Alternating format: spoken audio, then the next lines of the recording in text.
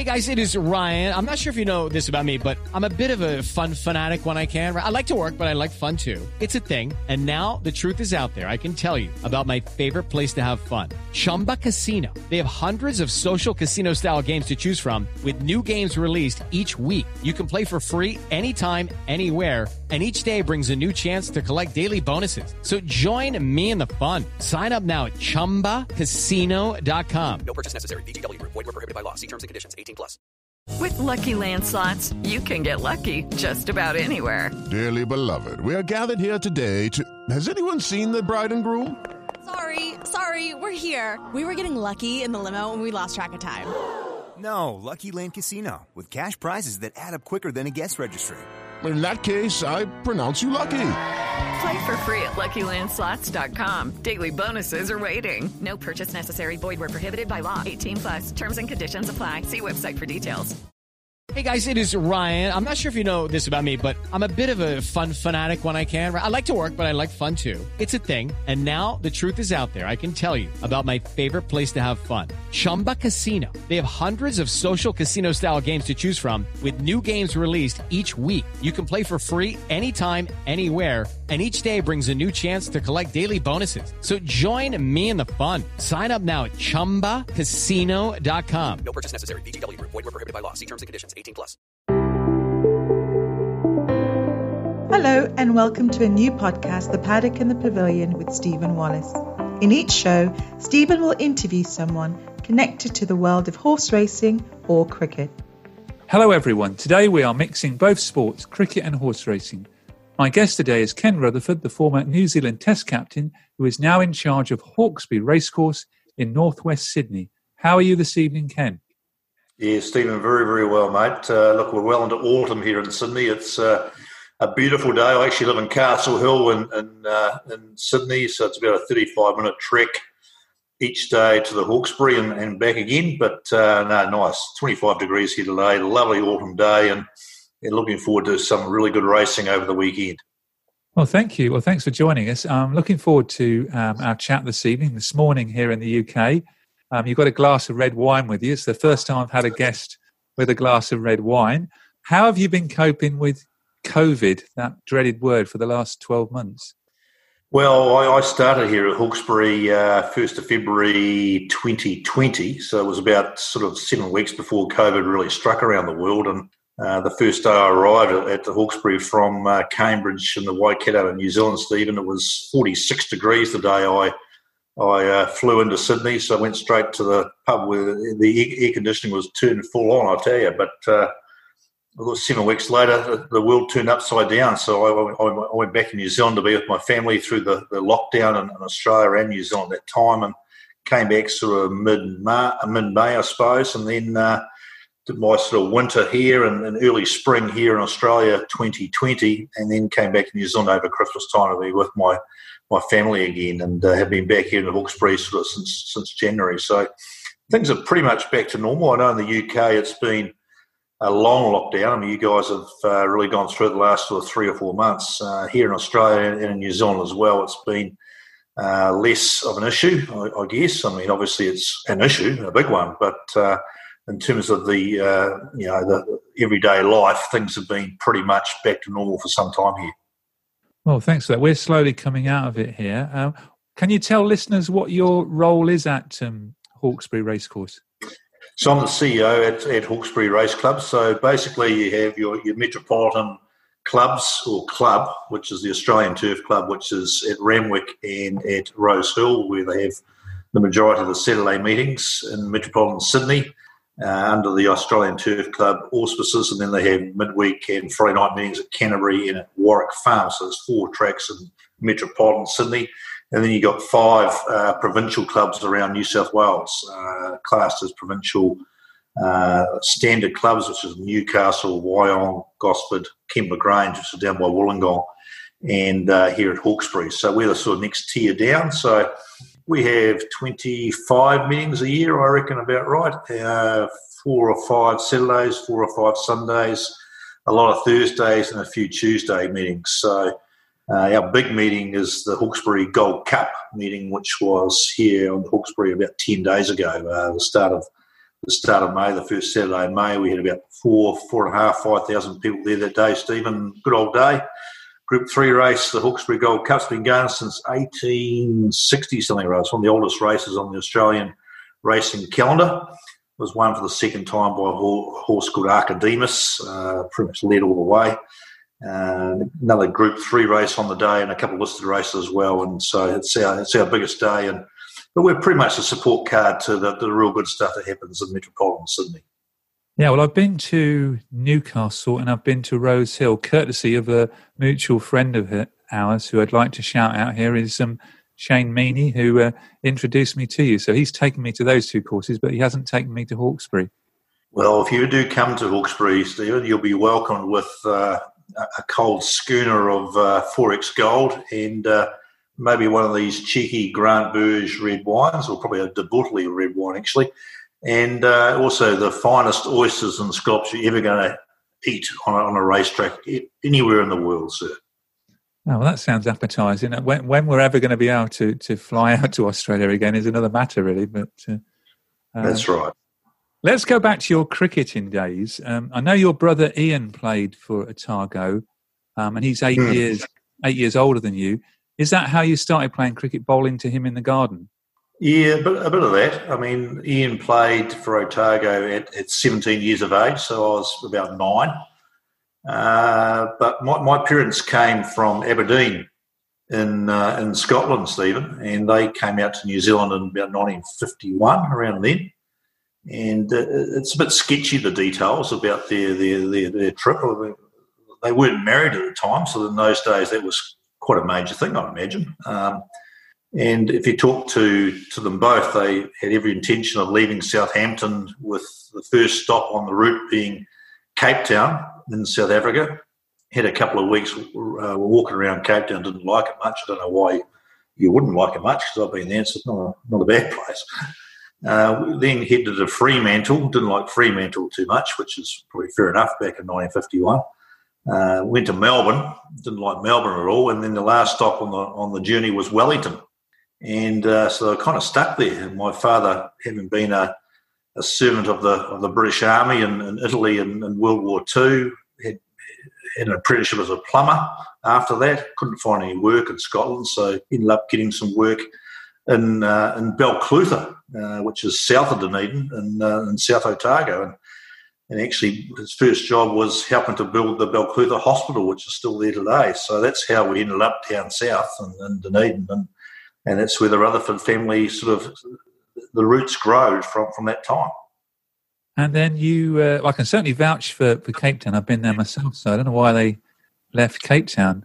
You'd have finished up playing for South Africa then. But you made your debut for Otago yourself at 17, and Ian was playing in that game. Did you play many games with him? Yeah, the last game Ian played was against Central Districts in Invercargill at the Queen's Oval in Invercargill, and him and I put on about 50, I think, together in a rain-affected game, and it was, I think, still my first season. So he sort of got to the stage where he was toward mid-20s and had to finish his BCom as a accounting degree, and had to make a decision those days, I guess, in terms of playing a bit more cricket and not earning a lot of money. I mean, back in those days, I recall when we were travelling north to go and play Auckland, Canterbury, Wellington or whoever, we used to get to Momona Airport at Dunedin and receive a little brown envelope, and it pretty much contained $12 a day, which was enough for a $2 box quinella, a pie and a pint, Stephen. So, yeah, you weren't there for the money in those days. You were there for a lot of fun and a lot of good times and a lot of good cricket, but that was about it. So I think my brother, by the time he was 25 or 26, had pretty much decided that financially wise, it wasn't going to be a great idea to keep playing domestic cricket in New Zealand back in about 82, 83, and decided to finish his accounting degree and moved up to Central Otago, where I ended up going about 2 years later and playing the next level down, sort of sub-association cricket in New Zealand, which is Hawke Cup cricket, and played with him at Central Otago and had 2 great years up there. Yeah, you weren't quite playing to IPL salaries in those days, were you? No, as I say, $12 was a $2 box quinella, a pie and a pint. And mind you, warm-ups were a cup of tea and a biscuit too. So these days when I watch my son Hamish warm up before a game of, say, T20 in particular. It's they've got a hell of a sweat on, and they're proper athletes these days. Well, 2 years later, after your first-class debut, you made your Test debut against the West Indies. You probably want to drink a bit more of that wine when we talk about this. Should have had some before I faced my first ball. Yeah. So you played against the West Indies in Port of Spain. That's as a 19-year-old opening the batting against some quite tame bowling of Michael Holding, Malcolm Marshall, Joel Garner and people like Courtney Walsh. You made a pair on your Test debut. Were you ready for the experience was it too soon when you got selected? Oh, clearly too soon. There's no doubt about that. I think I played 8 first-class games of cricket prior to that for Otago and got 100 against Auckland at Eden Park number 2. Bruce Edgar, who was the erstwhile and very sound companion to John Wright, wasn't he, at the top of the New Zealand order for a number of years. He was unavailable, nor was John F. Reid, who had been a very good servant of New Zealand cricket as well, who sadly passed away last year. So there weren't too many other options, I guess, in those days for the selectors. And I guess I was seen as a young guy who's always had scored runs at age group cricket coming through, and it was a guy who could maybe go to the West Indies and be the third opener and maybe the reserve batsman and sort of not play all 4 Test matches as ended up happening. So I was thrust upon it. I think the worst thing I did, Stephen, was the game before the first Test at Port of Spain. I scored 100 against Courtney Walsh, Tony Merrick, who you might recall played for Warwickshire for years. Yep. And a guy I think called Aaron Daly, who bowled, a skiddy guy who played in their local competition. He was quite quick as well. So I got 100 in that game and pretty much had to get picked for the first Test match at Port of Spain. And I've got to be honest, I mean, I was probably a bit naive. No, not a bit. Highly naive about what lay ahead of me. I thought I've scored runs reasonably consistently through schoolboy and age group cricket in New Zealand. I'll be okay. I'll be right. But obviously, I mean, it was just a step up by the extreme, by 100 steps, by 1,000 steps up to what I'd faced before, and to face Malcolm and Joel and Michael, and then you've got Courtney coming up, or I think Patrick Patterson was still around. Winston Davis played a few games as well. It was pretty tough. The second innings, though, was interesting of that Test match to complete the pair, and then I got run out without facing a ball. So, what happened there? I was still a bit aggrieved by that, quite frankly. What happened with the run out without facing? It's the worst way to get out for anyone. Well, I think Righty being the kind-hearted soul that he is, he thought on the 6th ball of the first over of the second innings from Marshall, I better try and protect young Ruds at the other end, and hit it straight to Roger Harper, who was on as a substitute fieldsman, and called yes. And then followed it with yes, no, wait, but I was already halfway down, but I was out by a yard, of course. But that was pretty soul-destroying, the fact that I couldn't contribute to my own demise in the second dig. It was done without my facing the ball. Well, Graham Gooch got a pair in his first Test as well. So, but what was it? I'll tell you something though. My first scoring shot in Test cricket was in the next Test at Guyana. Joel Garner bowled me this lovely leg cutter, and I found the gap between second and third slip at very catchable height, about stomach height. I don't know what Viv was doing at second slip or Richie Richardson was doing at third slip. They weren't looking at the ball, so I could have had 3 in a row quite easily. Well, they were the best side in the world, and probably even the best Test cricket side of all time. And we've got Viv playing, Desmond Haynes, Gordon Greenidge, Richie Richardson in the batting lineup, and we've mentioned the bowlers. And your highest score in the series was 5. Hell of an effort, that. I mean, that was the last innings as well. Yeah, you couldn't plan that, could you? I mean, 5. And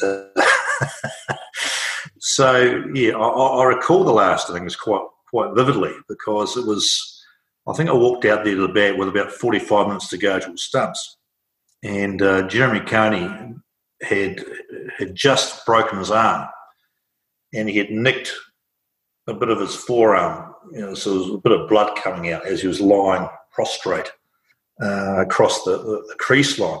I remember with 45 minutes to go walking out and taking guard, and there was a pool of blood where your bat goes to take guard. And Desmond Haynes was at short legs was saying, "Oh, young Rutherford," he said, "how does that feel with that blood? You've got to kick that blood away." I mean, that was gee, that was pretty tough. And I remember getting through actually to stumps, being 5 not out, thinking that's pretty good. It was 5:30 was stumps time, and the clock on the ground at Sabina Park in Jamaica just turned 5:32. So I was walking off, and the umpires said, "No, one more over to go," and I got out about the third ball. So that was pretty soul destroying. That was probably the saddest I've ever felt in a cricket field, to be frank. But let's have another little sip of red wine. Yeah. All seriousness now, when batsmen have a bad spell, it must have been very hard and difficult playing against that bowling and having a run of low scores like that. Yeah, well, I guess I kind of married it, or bounced it off against the fact that I was 19 and I was incredibly naive, obviously, and I thought I'd do pretty well, and probably I wasn't as naive as the selectors would have picked in the first place, perhaps, but I kind of felt that it was all going to be a lot better from there on in, and it probably took 3 or 4 years to kind of get a bit better. Cricket's a game of statistics, isn't it? So when people look at my average, I finished with being about 27 or 28 Test cricket, they sort of go, "Well, that's pretty average in terms of where averages are these days." But I kind of back of mind go, well, none of you guys started with your first 7 innings as being averaging 1.71. No, that just takes some beating. But you did get back in the side in early 1986, a very strong New Zealand side that had won away in Australia, and then you were playing at home against Australia, a series that you won 1-0. And you also came across to the UK in 86 and again beat England in England. Is that the best New Zealand side there's ever been, or how does it compare to the current side?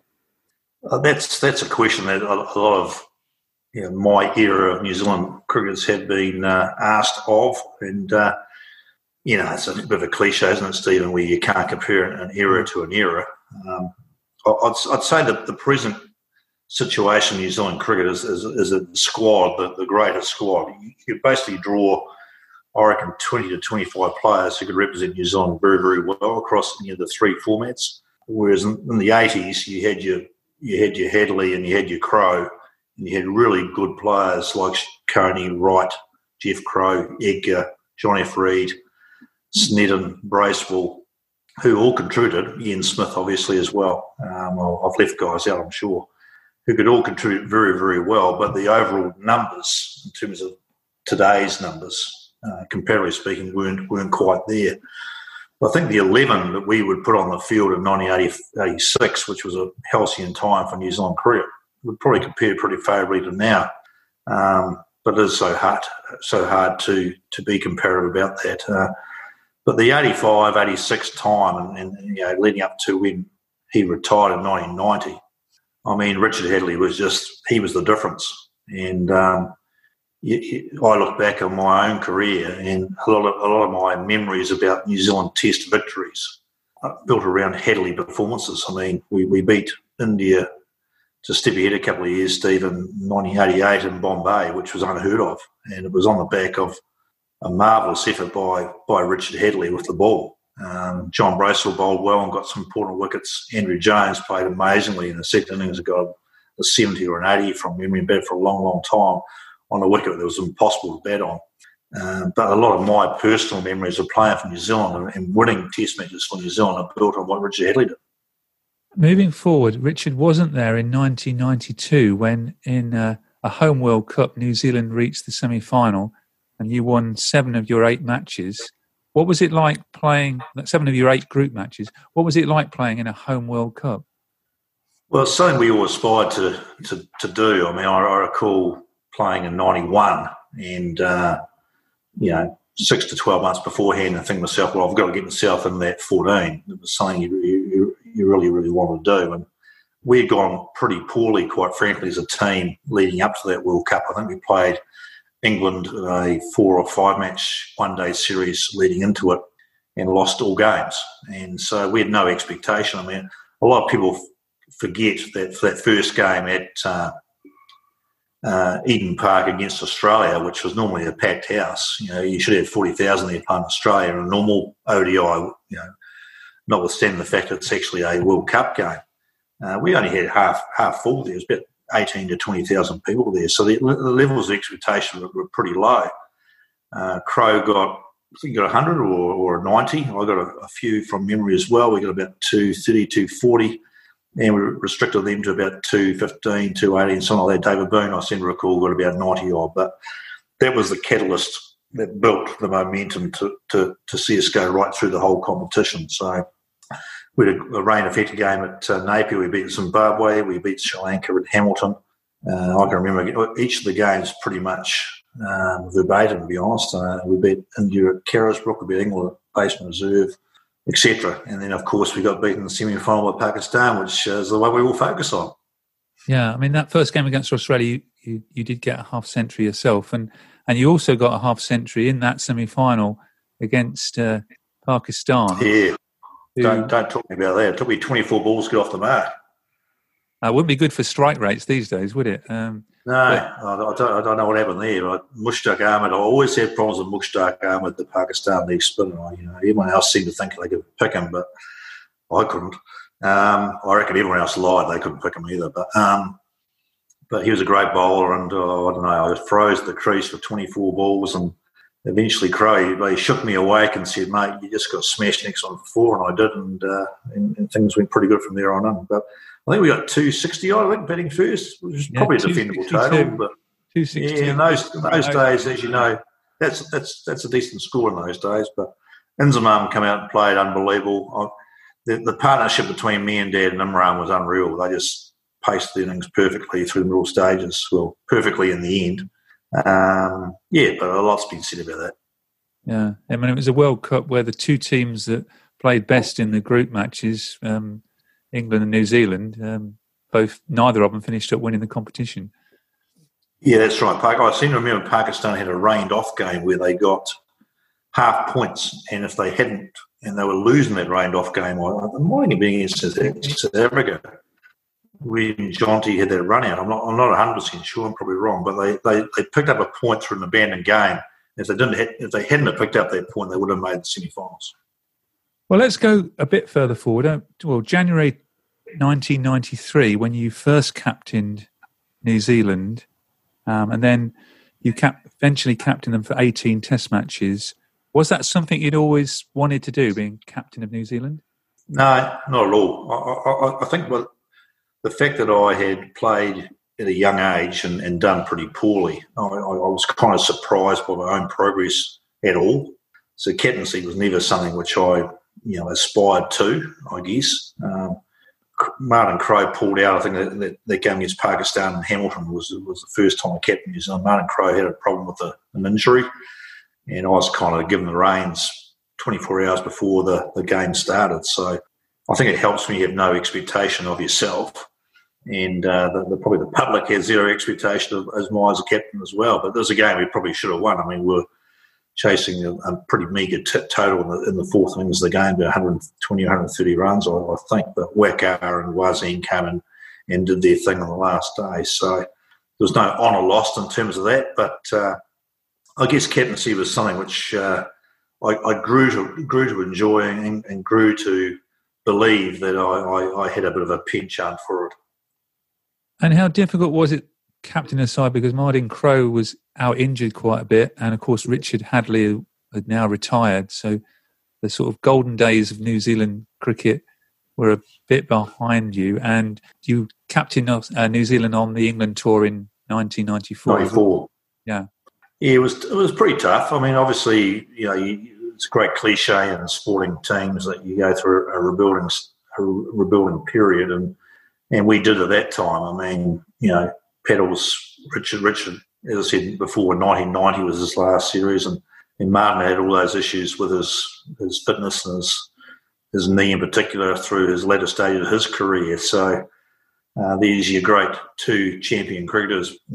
Prior to that was someone like Glenn Turner, who was, sort of mid-70s to early 80s when he pulled out. So New Zealand those days weren't overly blessed with champion cricketers, but we were always competitive. And I guess the issue we had in the early 90s was maybe we weren't as competitive as we could have been in terms of being a team. But I don't know, you look back and you say yourself, I could have done things a little bit differently. I'm sure in general life people look at that and say that's the case. But, we tried hard. We had a couple of good wins. But certainly in terms of that rebuilding process, was a lot of ups and a lot of downs.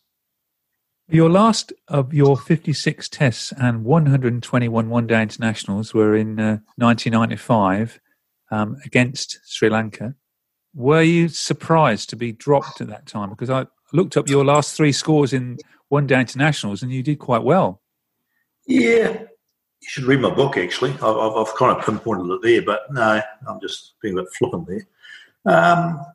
I don't know. I guess from a personal perspective, it was time to move on as well. I mean, I remember Jeremy Coney, the very sage Coney, saying to me at a very early stage of my career, probably in the West Indies actually, that a career is not sort of bound by your age. It's bound by the time you spend within it. And although in 1995 I was still only 29 years of age, which is quite young in terms of, your ability to play on as a cricketer, I was quite old, very old, archaic almost in terms of my experiences.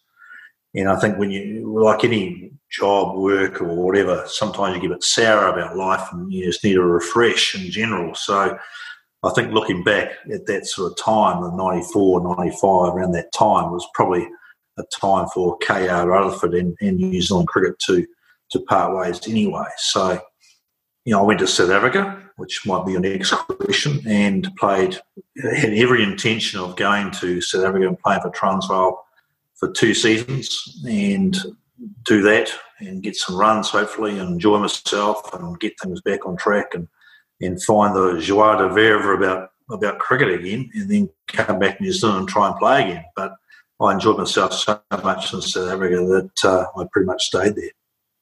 Yeah, you played there for, I think, 5 seasons, and you were the South African Cricket of the Year in 2000. Just loved it. I can't speak high enough of my time there and the friends and family I have over there and my cricketing and life experiences that I've had in South Africa. And it's a marvellous country. Obviously, in the mid-90s with Mandela taking over, the country was in a state of euphoria, great change and positiveness about the way that they were going to go forward. And one of my great sporting memories is being in South Africa when the African Nations Football Cup was on in 1996 and South Africa winning that, and just the outpouring of support for their local team. And it was far superior to the 1995 Rugby World Cup won by the same country. So, no, I enjoyed it. From a cricketing perspective, it was unreal. I mean, the provincial system there, the Currie Cup system, was very, very strong through the 90s when you played Western Province. You played against guys like Desmond Haynes and Brian McMillan and Gary Kirsten, etc. When you played Natal, you played against Sean Pollock and Malcolm Marshall and Jonty Rhodes, etc. You went through to Orange Free State where they had lots of Alan Donald and others. And each province had a really, really strong side. So cricketing-wise, my ambitions didn't diminish at all. And life-wise, it was just a great time. Did you ever have a chance of playing county cricket over here then?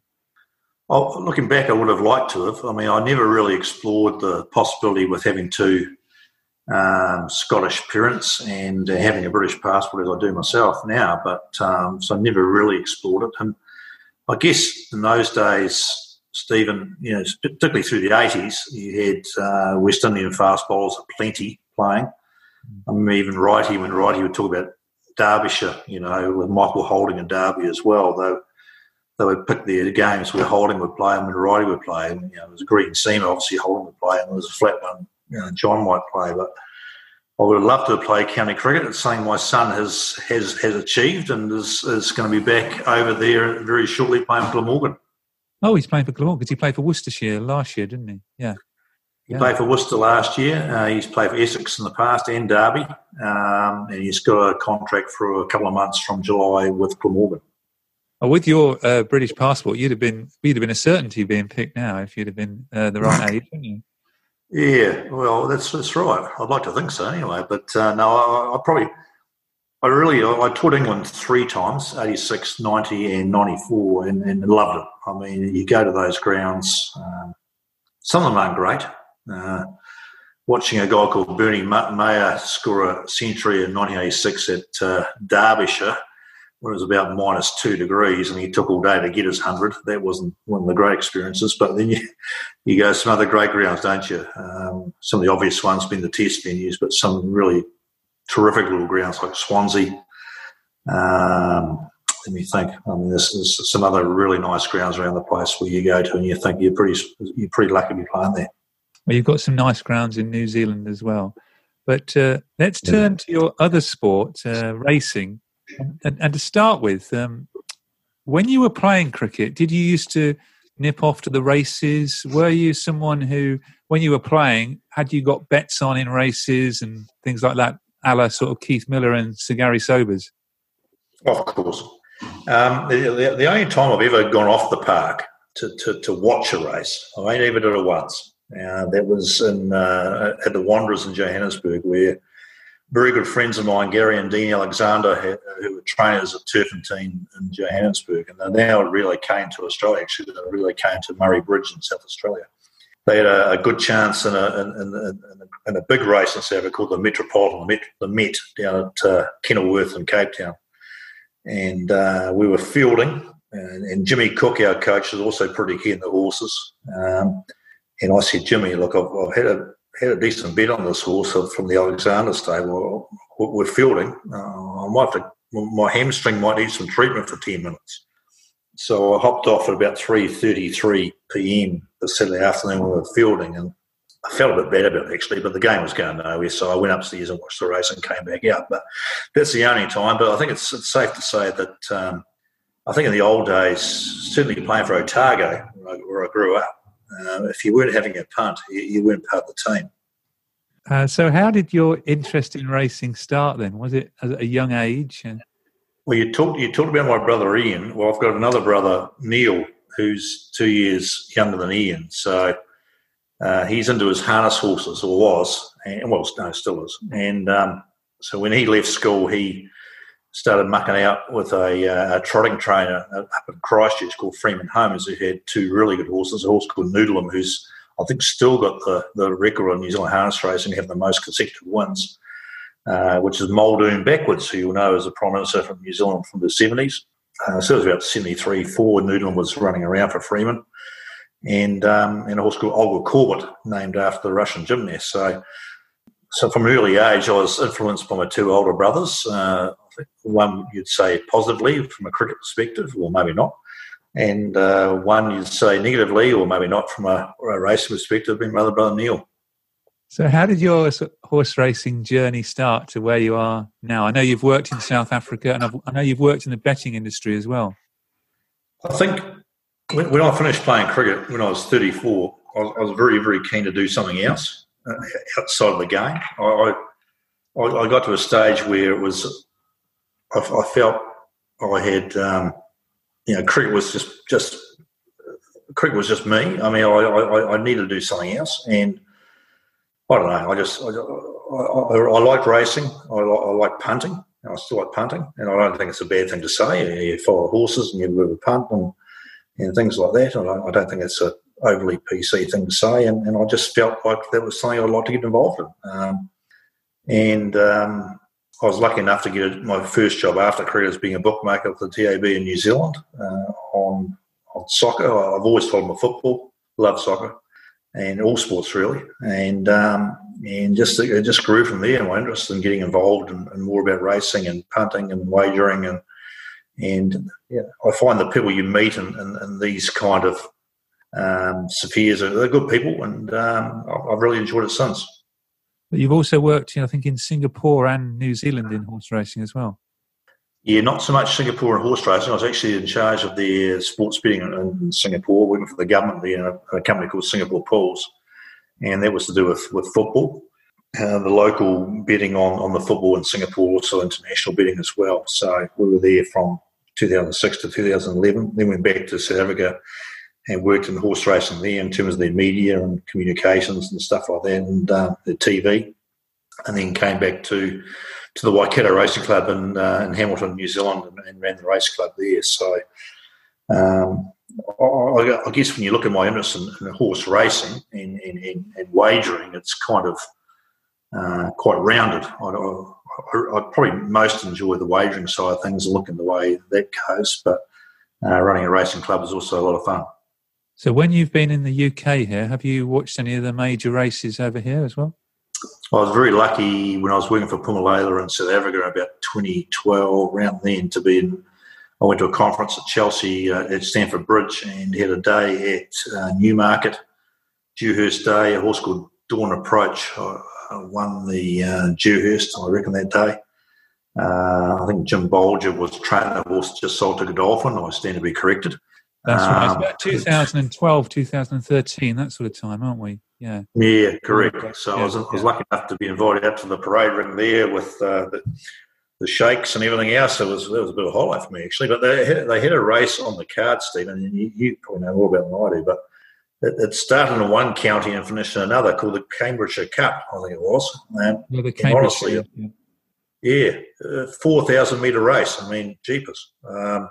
The only 4,000-metre races, obviously, in New Zealand or Australia, ones where you actually jump over some jumps, but this was a flat race. And, the Cambridgeshire is just a mile and a furlong. We also have the Cesarewitch, which is just over 2 miles. So it's probably the Cesarewitch. That might be the race. Yeah, it might be something like that. It was something else, but I remember these specks in the distance coming from miles away, and people were saying, well, there's a horses there. I'm thinking, jeepers, I watched it on TV. It's too far away, but... like Newmarket, I haven't been to Ascot yet. I'd love to go to Ascot. I've been to Leicester a couple of times, been to North Nottingham. I played league cricket in Hull when I was young, after the West Indies, actually, 1985. And went to Pontefract and Beverley and a few of the courses around there, and loved those. Loved Pontefract, actually. Terrific course. But really, I really enjoy those aspects of just turning up with a T-shirt and shorts and jandals and just going somewhere with a can of beer and your race guide, just sitting by the side of the road and watching a couple of races. Right, and you've also worked as a Sky Sports commentator. So I was going to ask your point of view on the New Zealand team that are shortly to be touring the UK. We've got 2 tests, one at Lords and one at Edgbaston, and they're playing India in the World Test Championship final at the Ageas Bowl. Well, firstly, can I say, and I was really surprised by this news, as you might have been as well. 2 days ago, BJ Watling announced his retirement from Test cricket and from all cricket, actually. And he's someone who slips under the radar quite a bit, doesn't he? I mean, it's a record when you look at it and when you compare it against other Test wicketkeeper batsmen over the history of Test matches. His record will stack up against anyone's. I mean, he's been incredible, and he's a quiet guy. I did a bit of work with Northern Districts Cricket 3 or 4 years ago. I was on the board there, and then a bit of work selecting as well. And just a hell of a good guy, a solid guy. He'd be the one guy in your team you want to have in your team, because he's just one of those quiet guys that goes about his work. So I think big kudos to him, the fact that he's getting out on his own terms and getting out to the top of his game. And, and the reason I mention that, Stephen, is because I reckon that sort of guy will motivate this New Zealand side in his last tour to actually, really achieve maximum benefit from the tour. Look, this side is terrifically led by Kane Williamson. His achievements as a captain, nothing compared to what he would achieve as a batsman. He's going to break all sorts of records from a New Zealand perspective when he finishes playing. The support act is unbelievable. I mean, in terms of Tom Latham, I think in his own right would be a standout performer in any other era for New Zealand cricket. Ross Taylor, obviously, as well. They've got a guy there from Johannesburg who went to Kiewitz and Joburg School, where Neil McKenzie went, Graham Smith went, and others went. A guy called Devon Conway, who Englishmen may not have seen. Well, when you see him, you'll remember him because he can play. And he's a serious player, and he's someone New Zealand cricket will get in their top 6, and he'll score runs. And their bowling attack. I mean, what do? Who do you leave out? Jemison's come on board. His numbers in the last 12 or 15 months are unreal. We all know about Bolton Southey and Wagner. Goodness, I mean, every team needs a Neil Wagner. He's the battery that never ceases to lose energy. I mean, so I don't want to talk us up too much, Stephen, but I am. And good luck, England, really. Well, thanks for that. You certainly got the bowling attack for our conditions early season, although we have had a very dry spring here, although the last couple of weeks it's rained virtually non-stop. So probably the weather now that's going to start suiting your bowling.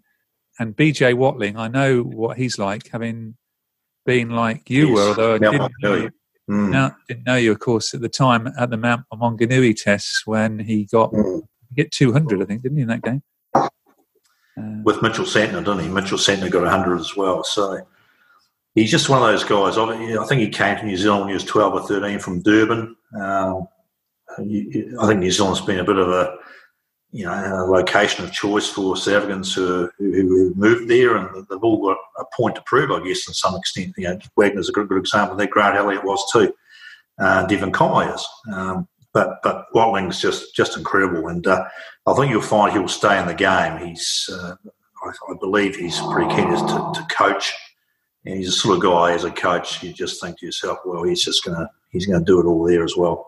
And the final against India, that should be a good game with the Indian bowling attack and their batting lineup as well. I mean, you look around you're talking about the 80s before we were. Batting against some of the 80s bowling attacks was pretty hard work. We had pretty much every country around the world had good bowlers. It's getting a bit back to that now, isn't it? England got a good bowling attack. Likes of Mark Wood, obviously Anderson, Broad, and others. Wokes, I think, is outstanding, is terrific in those conditions. India probably got half a dozen who could play. Pakistan got a very good bowling attack. South Africa haven't got a bad one. New Zealand got a very good one. And Australia have got an outstanding one. So you're getting back to a situation now where the bowlers have got some kind of sway, whereas I think the batsmen at some stages in the early 2000s had a bit too much going their way. Well, it looks like we've gone full circle from when you started your Test career a little bit. So perhaps a good time to finish today's podcast. Thank you very much for joining me on the paddock and the pavilion. Good luck to New Zealand in the final.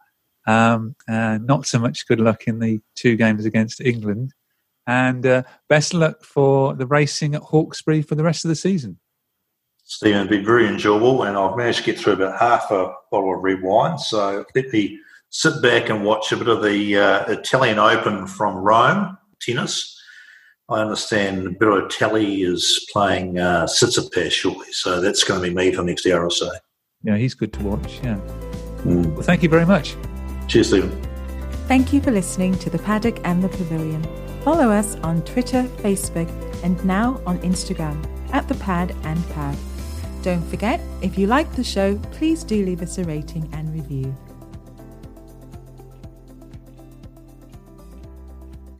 Sports Social Podcast Network.